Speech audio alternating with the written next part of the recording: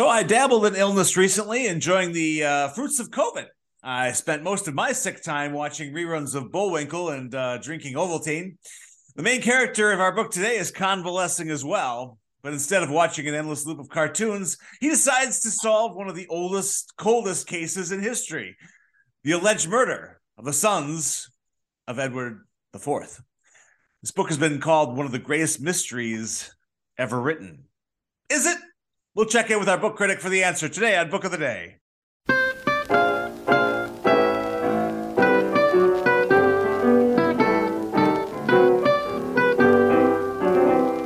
Book of the Day back on the air for you, and we are glad to be back. I am joined out of Boston, the Boston area, by Steve Donahue, a book critic who reads a lot and writes a lot about books and has been known to have a bone to pick with books.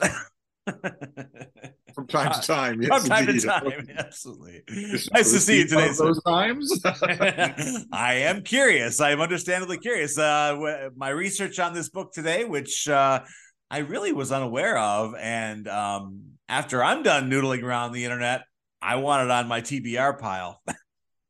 It's going to seem strange to a lot of readers who do know this book that I would have any bone to pick with it. It is absolutely beloved. We're talking today about The Daughter of Time, a novel by the mystery novelist Josephine Tey, that came out in 1951 and has been a bestseller ever since. Her final outing.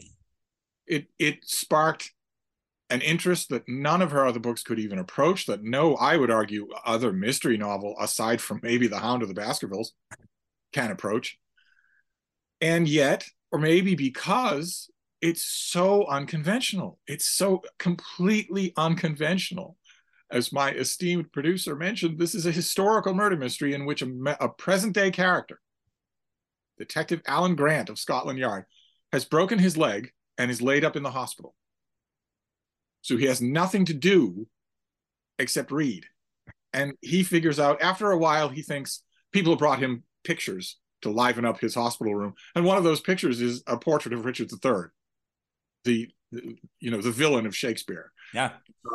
And he thinks, he doesn't look like a bad guy. And then starts to do amateur reading in his hospital room to figure out why we hate Richard III, whether or not he was guilty of killing his nephews, the so-called princes in the Tower, in order to gain the throne.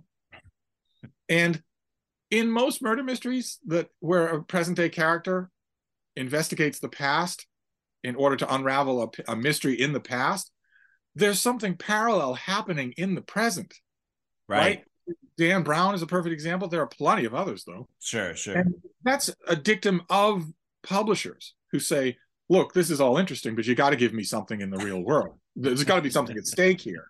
Right. That never happens in The Daughter of Time. Alan Grant is in his hospital bed the whole time. Right. There is no contemporary crime at all. No. He is merely investigating the past, and yet readers loved it. They do. Absolutely loved it.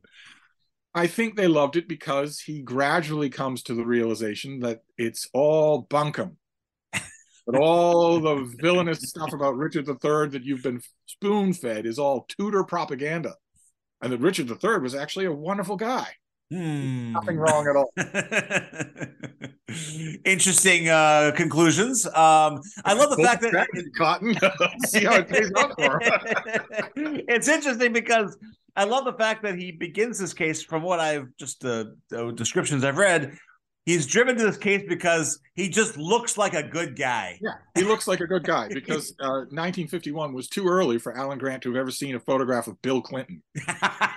Right. I don't think we fall for that anymore. But once upon a time, I guess they made them simpler at Scotland Yard. Sure. The date we have to concern ourselves with is not 1951 when this book came out. It's 1483. In April of 1483, King Edward IV died. Mm-hmm. He was ruler of England. He was as healthy as an oak tree. When suddenly he wasn't feeling all that good. And 3 weeks later, he was dead. Someone slip a Tide Pod in his chicken? Who could possibly suggest such a thing?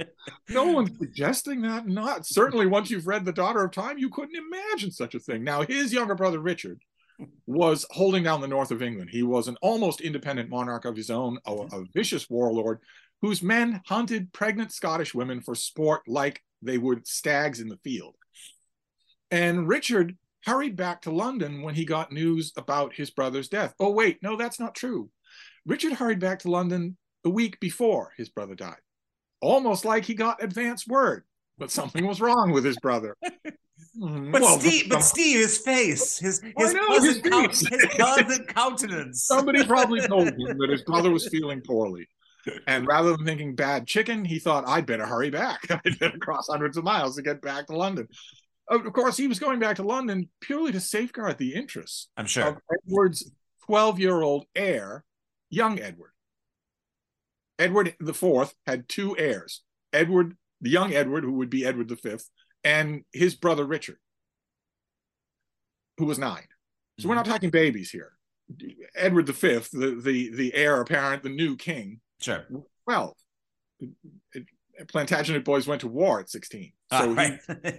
he wasn't a baby. He needed a regency council, and clearly, Richard, the undisputed warlord of the North, was hurrying back to London in order to meekly serve on a regency council. After which, in a few years of drawing a salary and having nothing much to do, his brother's little kid would start to order him around. Well, of course, he would do that. Who wouldn't do that? It certainly tracks with his character thus far, what I've heard. Right. So Edward IV dies in April. The boy's mother hurries to the Westminster Abbey and begs for sanctuary. For some reason, she was terrified. Maybe she was worried about catching the same kind of bad chicken that Edward caught. The boys were taken to the Tower of London for their own protection. And they were never seen alive again. And on the 6th of July, Richard was crowned king. Little bit of detail in between there. In between April, when he got back to London, and July, when he had himself crowned king, right in between there, he also dug up a priest to say that the boys were illegitimate. Oh. So they weren't in the line of succession at all. And if they're not in the line of succession, well, yeah, it's the last thing I was expecting, but I guess I'm going to be king. And if you're having trouble swallowing all this, well, join the club. Yeah. And yet, a whole generation of historians went into the field because they read The Daughter of Time, saying this guy never had any such thought in his mind at all. It was all Tudor propaganda. Alan Grant in his hospital room even says, something about the way this portrait looks, I bet he wasn't even deformed. I bet the Tudors made that up.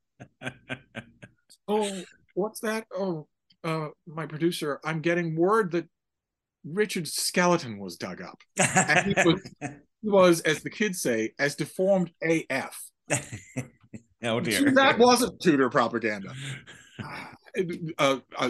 Other apologists for Richard have said, well, the boys were fine, and they eventually retired into a quiet life. They didn't want the hurly-burly of being young and on the throne. They figured, let Uncle Richard take care of it.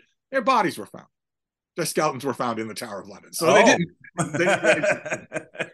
And so on and so forth down the line, until you reach the conclusion that everybody in the world except Josephine Tay and Alan Grant reaches, which is that Richard killed his brother, then killed his nephews so that he could be king. You cad to suggest such a thing. I know. It's just... Well, we have to unpack this a little bit. So first off, I have never understood why this is a mystery at all. Never.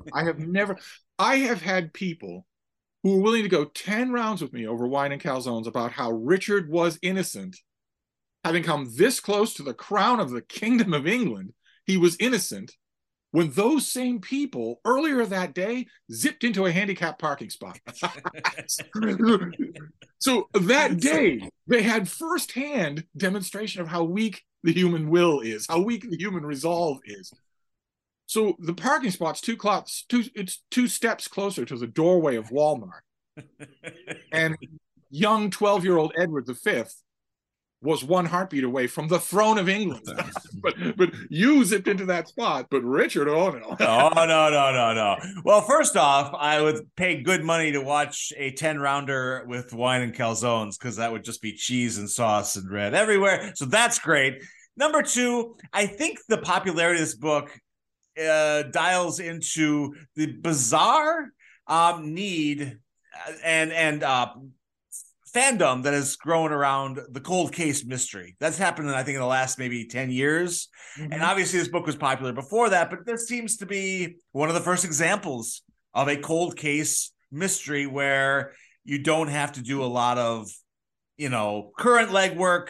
That's one of the essential appeals of the book, is that there's no legwork at all. Literally, Alan Grant is not capable of legwork. One of his legs is broken, so he can't do anything. So you just disappear into a place that is close to our hearts, a library. And he has to send an emissary to get books, and I hate to say it, but the emissary buys the books. Oh, jeez. One of those. Right around the corner we're given the location of the hospital. He's right around the corner from a great library, but he does a lot of buying. There's a lot of book buying involved. Fine. But another key attraction of this book, I think, is that it made tens of thousands, millions of people realize how exciting reading history can be. Mm-hmm. If you go into it without taking anything as holy writ, and you examine, all right, I'm reading this statement in this book. How does the author know that? I'm not saying the author's wrong. I'm not a conspiracy theorist. I'm saying, how do you know that? Yeah. Why do you say that? How do you know that that statement is true? Mm.